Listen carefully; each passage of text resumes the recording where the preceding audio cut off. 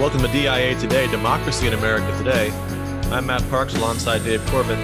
Glad to have you with us as we explore the ideas behind the day's headlines.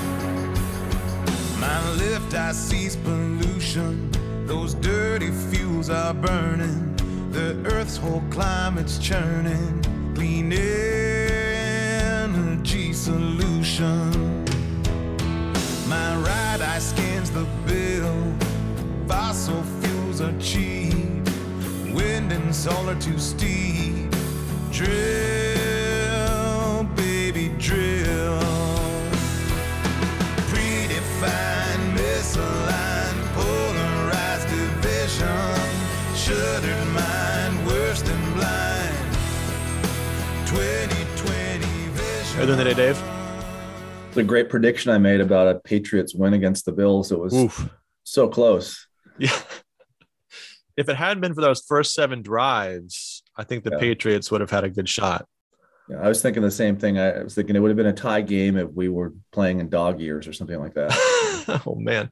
Yeah. Yeah, I mean, I'd never seen anything like that. I mean, touchdown after touchdown. You can't get back in a game if you can't stop them at least once. So, yeah, that after having a year really of great defense and, Mac being able to at least manage things, a very disappointing conclusion to the season. Yeah, definitely. And I think that probably outshines, some of the or outglooms, I should say, some of the good news of the year. I thought Mac Jones played well, but definitely there need to have more playmakers, right? The NFL, you see it in the teams that advance to the next round, they're stacked with playmakers. And I think that, the Patriots have done well when they've had those individuals who've been able to kind of make the right play, whether that's Brady or Gronk. But you can only win so many Super Bowls the way they did against the Rams a couple of years ago. I think that was the model this year, and it's just not the way of the NFL in the year 2022. Yeah, and they have to do some serious looking at some of the free agency moves they made last year. Of course, they had that crazy day. What was it? 8 signings the same day, and kind of mixed results there. Well, there's always next year. So there's always next year. That's right. Yep. Yeah, and I have to report that we did have our conference last week. Did not get a standing ovation, unfortunately. Was not able to come up with my equivalent to bring your pet to class day. So, we'll keep working on it. But we did get through it. It was an on-time conference. We wrapped up mid-afternoon, so I think in that sense it was a win. That's great. And you're starting back up this week in New York City? Yeah, today was the first day of class. It's the first day of class, Wednesday, and of course the rest of the week rolling out all the new classes. So, cautiously optimistic that we're going to be able to get going with the COVID peak having apparently happened maybe a week ago and things improving in the city. So we'll see how we do, but so far it's gone all right. So we're grateful for that. Yeah, we had a little bit of a wild ride last week, but we're back in business today and doing well and hoping likewise that the thing kind of makes its way through and that it's the final wave. Everyone's hoping there's no wave. Yeah, we're ready for that. All right. Well, we begin a new book this week in the politics, book 5. Dave, want to lead us into that? Yes. So we're halfway through the politics. So there are 8 books in the politics. So now we move on to book 5. And the subject of book 5 is revolution. And why regimes go from one constitution to a different constitution or a change within their constitution or the administration of that constitution. So in good Aristotelian fashion, Aristotle introduces the topic by adding in the different parts of the question that give you a more complete picture of what's going on with regime change or revolution. And here, as I've done often in assessing whatever we're reading for that week, it's important to mention Plato's Republic and the discussion of regime change in Plato's Republic as a counter, as something that Aristotle is trying to improve upon in his new political science. Note there that in the Republic, regime change works in one direction. There's a movement from what is best to what is less than good. You move from the philosophic regime that's created by Socrates, his city and speech, to a conclusion to the story of regime change that ends in tyranny. So from better to worse in one direction. But Aristotle says that revolution occurs in a very different way. There are different types of revolution, and that the modes of destruction of one regime are different than the modes of destruction of another regime. So what you have to take on is how many revolutions there are, what nature they are, and what particular states have to be concerned about in wanting to maintain themselves. So how do you perpetuate the institutions? Your constitution is a question that Aristotle takes up. So he's going to begin in a familiar place for us. And that place is that there is an absolute standard that really all men turn to. They just disagree to how that standard is applied in their particular case. There is what he will call an acknowledgement of justice by all, but there's difference of opinion in how justice is understood, because a certain group of individuals understand justice as equality one way, and another group understand it as in a different way. Democracies and democrats, he argues, arise out of the notion that those who are equal in any respect are equal in all respects. Oligarchy and oligarchs believe that if you are unequal in one respect, you are unequal in all respects. So they take the reality that there is such a thing as natural equality to too far or an artificial degree, or they take the reality that there is natural inequality to too far an artificial degree. Aristotle wants to relate to us that, yes, inequality is a true thing. It's natural. Equality is a true thing. It's natural. But you have to take both of these truths, combine them together in how you understand justice. So where, Matt, have you seen this kind of played out in American history, where you have a belief that justice amounts to equality taken too far, or on the other end of the spectrum, justice amounts to inequality taken too far? Yeah, well, you can think about a lot of historical instances here. This whole question of regime preservation was central to my dissertation when I was writing on the generation between the founders and the Civil War era. And one of the questions that arises naturally as you study that period, the Jacksonian period, is, what's happened?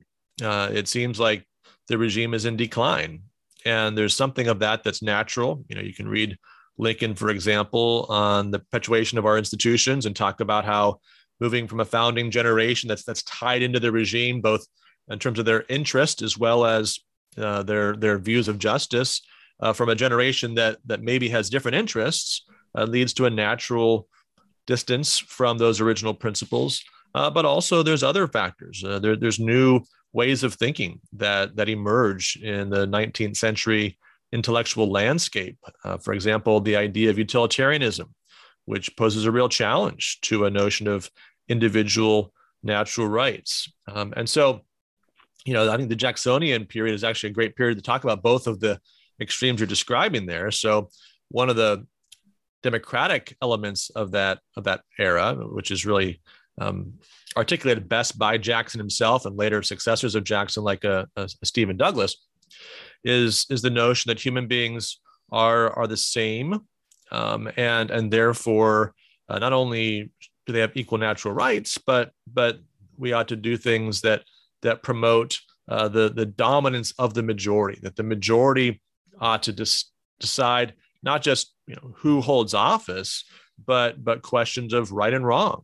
Is slavery right? Well, that's a question for the majority to decide. Is slavery wrong? Well, that's a question for the majority to decide. And so you have the democratization of this regime, which absolutizes the power of the majority based upon this extension of equality to the judgment, the intellect, and really a view of humanity as an almost godlike right to declare that which is just. No absolute standard that we're appealing to, but man making that standard.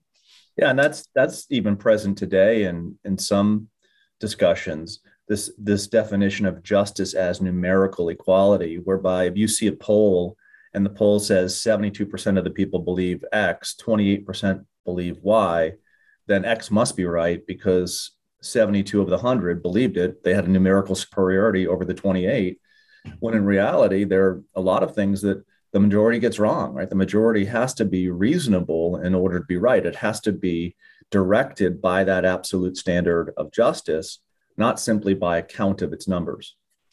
Right. And so then on the other side, go back to the Jacksonian period, and you have the rise under, say, somebody like a John Calhoun of this positive good theory concerning slavery that argues against any kind of human equality, rejects that, in fact, argues that inequality, fundamental inequality, racial inequality is true and ought to be the foundation for political community.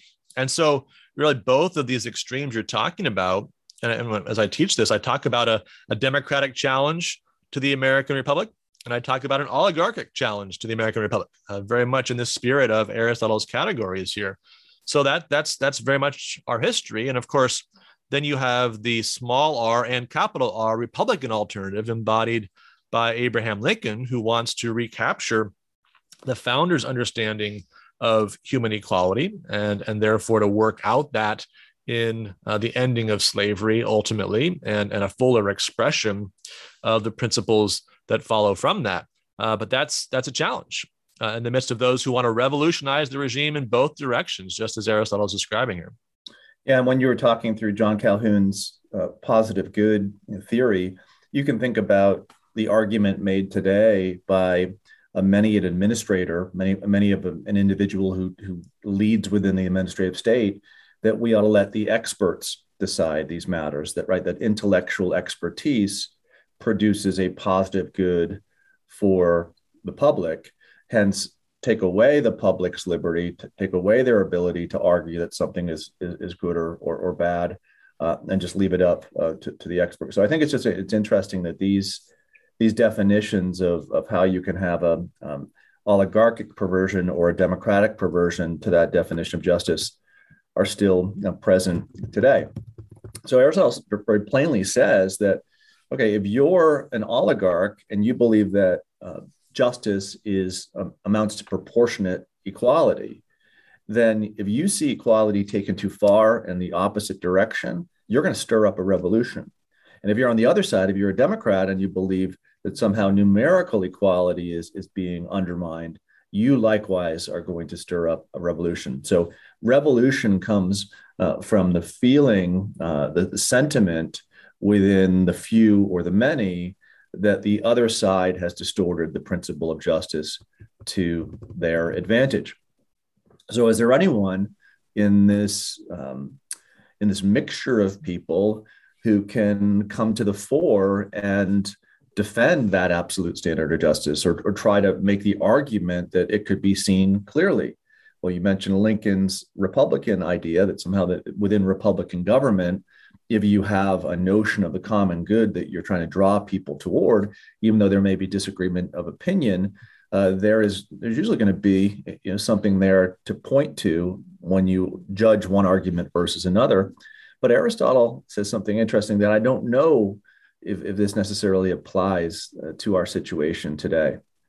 He writes the following, that the virtuous, those who excel in virtue, have the best right of all to rebel, to want revolution, because no one's really kind of living out this abstract standard of justice. For they alone can, with reason, be deemed absolutely unequal. But then he says that they are of all men the least inclined to do so. So the men who most excel in virtue are the least revolutionary. And I think that you could, I remember once when I said, well, how would you define yourself politically? And I think you said, I'm an anti-revolutionary, right? So this is kind of this same argument, and there's some merit there to being anti-revolutionary. So you just don't want to stir up things to stir up things. But there's another way for the virtuous person to rebel, and that's by the virtuous person simply not participating in the affair itself, just opting out, all right? And I think when you look at American politics in the 21st century, those who most excel in virtue perhaps are not those most interested in entering the public fray. What do you make of that idea? I think that's a great observation and a great application of what Aristotle was talking about, because we don't have individuals who are necessarily contemplating revolution and then saying, well, I want to hold myself back from that. I don't want to cause trouble. But it's more like maybe a personal judgment that, look, politics just isn't the avenue for pursuing the common good, and the price you have to pay in terms of just the crazy attacks that you and your family will have to bear up under, and all those kinds of things, those are media scrutiny and just the unreasonable types of standards that are applied to political candidates, causes many to withdraw. I read this in preparation for the show, and I immediately thought of an article that I'd read earlier in the week about Dick Morris's prediction that the 2024 election would be between Hillary Clinton and Donald Trump. And I thought, surely someone can save us from that fate, right? Is there nobody willing to prevent that on both sides? Are there not those, of stature and prominence, capable of being plausible presidential candidates who will take on Hillary and Donald Trump, so that we don't have to do that all over again? We've done that once, and we've learned hopefully our lesson. But if the wise and the virtuous won't step forward, if they're overly reticent, and of course, at this point, all we have available to us are those that have already stepped forward to some degree, right? There's no time for somebody to emerge in the next 2 years as a plausible candidate who's not already somebody of public prominence. But of the governors that are out there, the leading senators that are out there, of these folks that have the profile, will they just clear the field again and let Hillary take the nomination as she did in 2016, or will they clear the field this time for Donald Trump, or will they be willing to step forward and take the shots they're going to have to take in order to hopefully advance some vision of the common good more compelling than that which we would get from those other two candidates? Let's dig a little deeper there. I think that's kind of an interesting question for our audience. Who would those individuals be? I think, some time ago, after President Trump's election defeat, we went through possible 2024 Republican candidates and where they stood. And I think we both agreed that one of the great pitfalls of someone post-Trump is to bend yourself around his will. So not to be your own man, but to do whatever he suggests you ought to be doing. So even that first statement of, no, I'm not going to opt out simply because you're running again in 2024 is a pretty good first filter. And when you look at individuals who have at least kind of signaled that, you've got DeSantis in Florida, Governor DeSantis. I think you have Senator Tom Cotton from Arkansas has said that he's thinking of running regardless. And then former Secretary of State Mike Pompeo. Pompeo is an interesting individual. I think incredibly highly of Larry Arnn at Hillsdale College, and he just put out a post about a speech that Pompeo gave at Hillsdale. But we had seen him in the Republican National Convention in 2020, and he just didn't come off as impressive at all. But those are three individuals right there. I think it's much easier for the Democratic field if President Biden continues, I think, just seem unpresidential or not ready to remain as president. You may have Mayor Pete come forward. You may have a couple others kind of within the ranks, but that probably, if I'm guessing correctly, wouldn't happen until after the midterm election. So what do you think about this dynamic? Who might come forward in each party? Yeah, that was, I think, the premise that Dick Morris was working on. Suppose you have a maybe historically bad midterm election on the Democratic side. Well, that discredits Joe Biden, Kamala Harris, perhaps by extension, or just for her own reasons of the kind of questions that have been raised about her over the course of the last year. And so if those are both off the table, then the question is, well, what's the narrative? Right? Is the narrative went way too far left? And so Hillary can come in and try to reposition herself kind of as Bill Clinton did back in 92, if that's possible, 30 years later as a more moderate kind of new Democrat. Is that the story? Is it just a question of competence? And there too, Hillary might try to present herself in that light. There's others that you've mentioned. I think you're right. I think for the Democratic campaign to get interesting, it really presupposes a very bad result for Democrats in the midterm election. and some panic that follows from that. On the Republican side, of course, it's, any time is a good time for somebody to start at least taking some steps. And Donald Trump had a big rally in Arizona earlier this week, and some have called that kind of a soft launch for his 2024 campaign. So I think if you're thinking about it, you mentioned several people that seem to be. Mike Pence, you could throw on that list as well.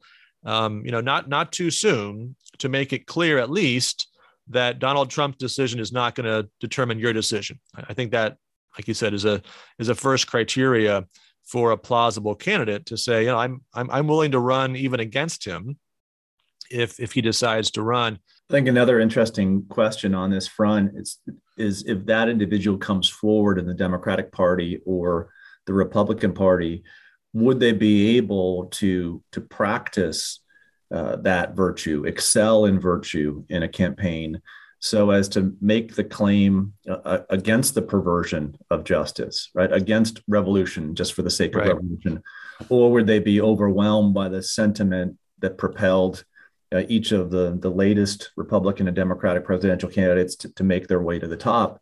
It seems the more outrageous the statement you make, the more likely it is to satisfy your base.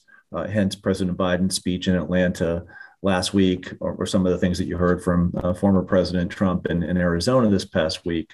So it's really interesting, right? When things are off kilter, who is going to step forward and try to redirect them in the right direction? And I think going back to your statement on the Lincolnian project in the middle of the 19th century, his project, right, is to win over the administration of the United States, but his project is the project of a statesman seeing something out of whack in American politics and trying to reorder the regime around founding principles, producing a new birth of freedom, or the hope for that. Which brings us to the final point that I want to get to in covering Book 5 for today.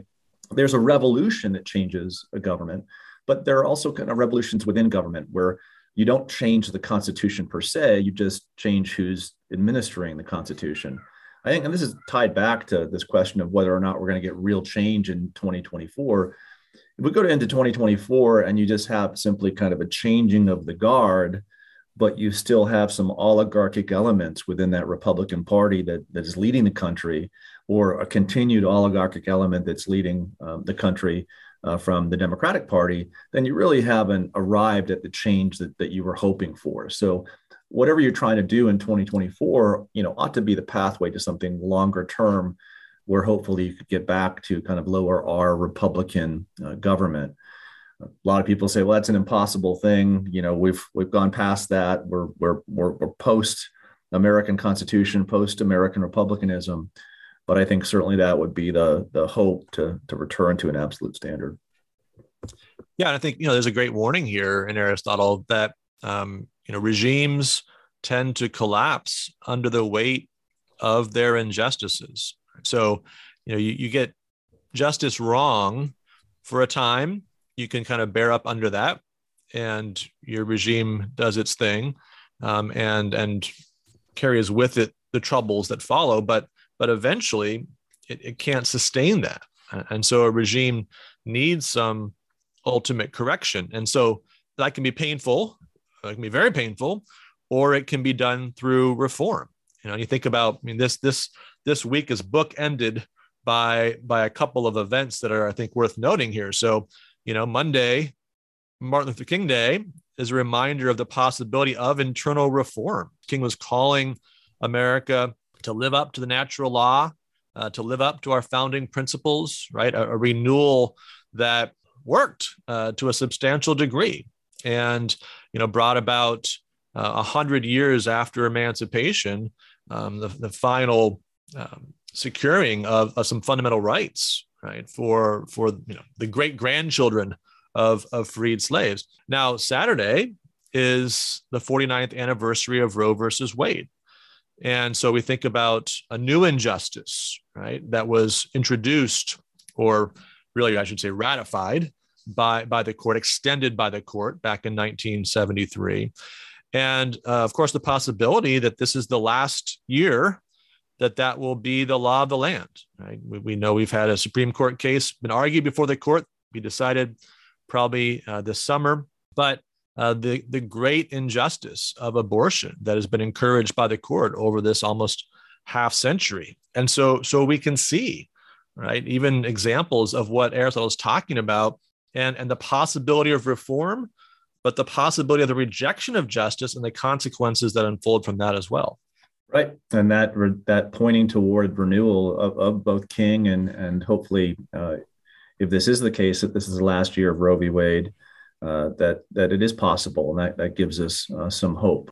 All right. We're going to wrap up the show by looking at de Tocqueville's crystal ball. So last week, we made our wild card picks for the NFL playoffs, and both of us got 5 out of 6 right. We already talked about your miss, the Patriots losing to the Bills, of course. But you did call the 49ers over the Cowboys, much to the dismay of probably many of your neighbors there in Texas. But I missed that one. So we were both 5 out of 6. This week, I think it gets more difficult. So, the wild card round, there were some mismatches there and really not that many good games, to be honest.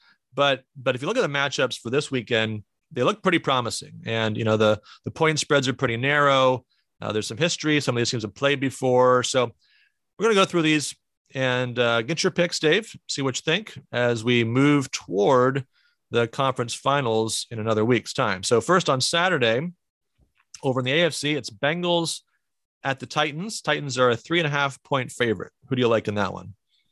I would have liked the Bengals had they been able to come out of their victory against the Raiders last week healthy, but they've got a couple players that they'll be missing on their defense, which I think will hurt them. I was really surprised I hadn't seen him play that much this year, but Joe Burrow is just outstanding. He's just a great young quarterback. I think both he and Herbert and the Chargers are, maybe two of the best quarterbacks moving forward.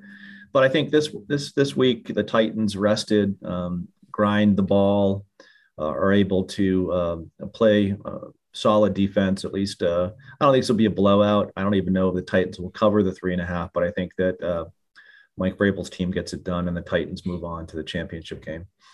Yeah, I agree with you. I think it's going to be a relatively narrow Titans victory. I think that 3.5-point, spread is probably pretty good. 27-23, I could see that. I could see 27-24, right? One either side of the spread there. But, the Titans have been very tough at home. They have a tendency to play down sometimes to their opponents. And so they lost, Houston at home in week 11, but not going to happen this week. They'll be up for the game. And so I think they can win. The Bengals are definitely a team on the rise. Wouldn't surprise me at all to see them take another step forward next year, but I think it's not quite ready for that next step. So I'm going to take the Titans on the first game on Saturday. Second game is the 49ers coming off that big win over the Cowboys at the Packers. Packers are a 6-point favorite playing in Green Bay. It's supposed to be 13 degrees there at game time on Saturday night. The 49ers were one of the best looking teams this past weekend, just their balance on offense. Jimmy G played well. Likewise, to the case with the Bengals, though, they came out of there banged up. I don't know if Bose is going to be able to play against the Packers. They would definitely need everyone, I think, to win that game. This one could get out of control if the Packers get up, early and Jimmy G starts throwing interceptions. So I'd probably take the Packers and give away the 6 points here. I think this may be the most solid a game for one team this weekend. Yep, I'm going to agree with you on that one too. I think Packers are able to take care of the 49ers. 49ers are going to be able to run the ball probably. And, I don't think it's going to be really a high scoring game because, the 49ers can kind of kill the game a little bit that way, keep Rodgers off the field. But the Packers did beat the 49ers earlier in the season in San Francisco with a big comeback win at the last moment. So, I think they match up okay with the 49ers, and with the home field and a healthy, rested team, I think they can win by at least a touchdown. All right. So that brings us to Sunday. The early game there, also in the NFC, Rams at the Buccaneers. Bucs 3-point favorite. Who do you like in that one, Dave? Here's what I'm going to call an upset. I think that the Rams win this game. I think they play great defense. They drop back 7. They rush 4, the Aaron Donald types. They've got a lot of talent, a lot of star power on their team. So I think they match up really well against the Bucks. I think they'll hold them to 17 points or so, and I think that Stafford will do enough to win the game, and this will be the end of Tom Brady's run this year. I don't know if it'll be the end of his career, but definitely the end of the run this year. So I'm taking the Rams. Okay, I'm going to take the Bucks. So I hear all what you're saying. Historically, we know Brady's had his toughest time against those defenses that can put pressure on and drop guys back into coverage. So if you can put pressure on Brady with 4 and have 7 in coverage, that's a formula for success against him. And of course, it doesn't help that he's missing a couple of his top receivers. So I can certainly see that playing out. The question is, how many points can the Bucks score? So the Rams this year, it's very predictable. If they hold their opponent to 24 points or fewer, they're 13-0. If they give up more than 24 points, they're 0-5. So that's the line right there. Now you look at the Bucks at home this year, they've scored 30 or more points, 8 of 9 games. So that's been the pattern. They've scored well at home, but the one they didn't was the goose egg against the Saints. So that's definitely the model, of course, for the Rams. I think the Bucks do win this. I think it's going to be, a 30 to 24 kind of game. Entertaining, but I think Brady is able to squeeze at least one more week out of this season. All right, last of all, we've got the Bills at the Chiefs. Chiefs 1.5 point favorites, and what really could be the matchup of the week on paper, at least. Yeah, watching both these teams last week, they were just incredible on offense, and I think that in many ways, I'd take this game as a Super Bowl. It has all of that kind of fun element to it. 2 great quarterbacks. Both teams loaded with weapons. I think that, in something like this, you've got to be aggressive because you're going to have to score 35 points to win the game, 38 points, but not aggressive to the point where you're throwing interceptions or turning the ball over. I don't have a read on this game other than I think that it's just the Bills' time. They lost last year to the Chiefs, and I could see them just winning this one in a shootout. So I'm going to go with the Bills and take the 1.5 points. But I'm looking forward to this game more than any other this weekend. I'm going to take the Bills as well. They beat the Chiefs earlier in the season. Of course, that was week 5, and that was during the period where the Chiefs were having their struggles. It was 38-20, but 4 Chiefs turnovers, and they've struggled with turnovers all year. Mahomes interceptions, and in that game there were 2 fumbles as well. So I think Bills have the number 1 defense in the NFL. They know how to force turnovers. I think if they can get up early, like you're saying, put some pressure on the Chiefs, that might create some more turnovers. Mahomes is not going to be shut down, but if you can turn the ball over a few times and you can come back and score in response to that, you can get enough of a lead to hold on probably with the late comeback. So I think that's what I'm going to call for. Narrow Bills victory, an early lead for the Bills, good Chiefs comeback, but it falls just short. Well, my picks leave us open for a Bills-Rams Super Bowl, which we predicted earlier in the season. So hopefully that'll be the case. Although I would love to see the Bills-Bucks. That'd be an amazing Super Bowl, given Brady's track record against the Bills and and the fact that Gronk is there, and it'd be like the Patriots playing the Bills in the Super Bowl. So right, yeah, a lot of good narratives from this point forward. Well, we'll see how we do with our picks, and we'll look forward to being back with you next week. Thank you, as always, for listening. Please remember to subscribe and review the show on your favorite podcast platform. You can always reach us at democracyinamericatoday@gmail.com, and we'll talk to you soon.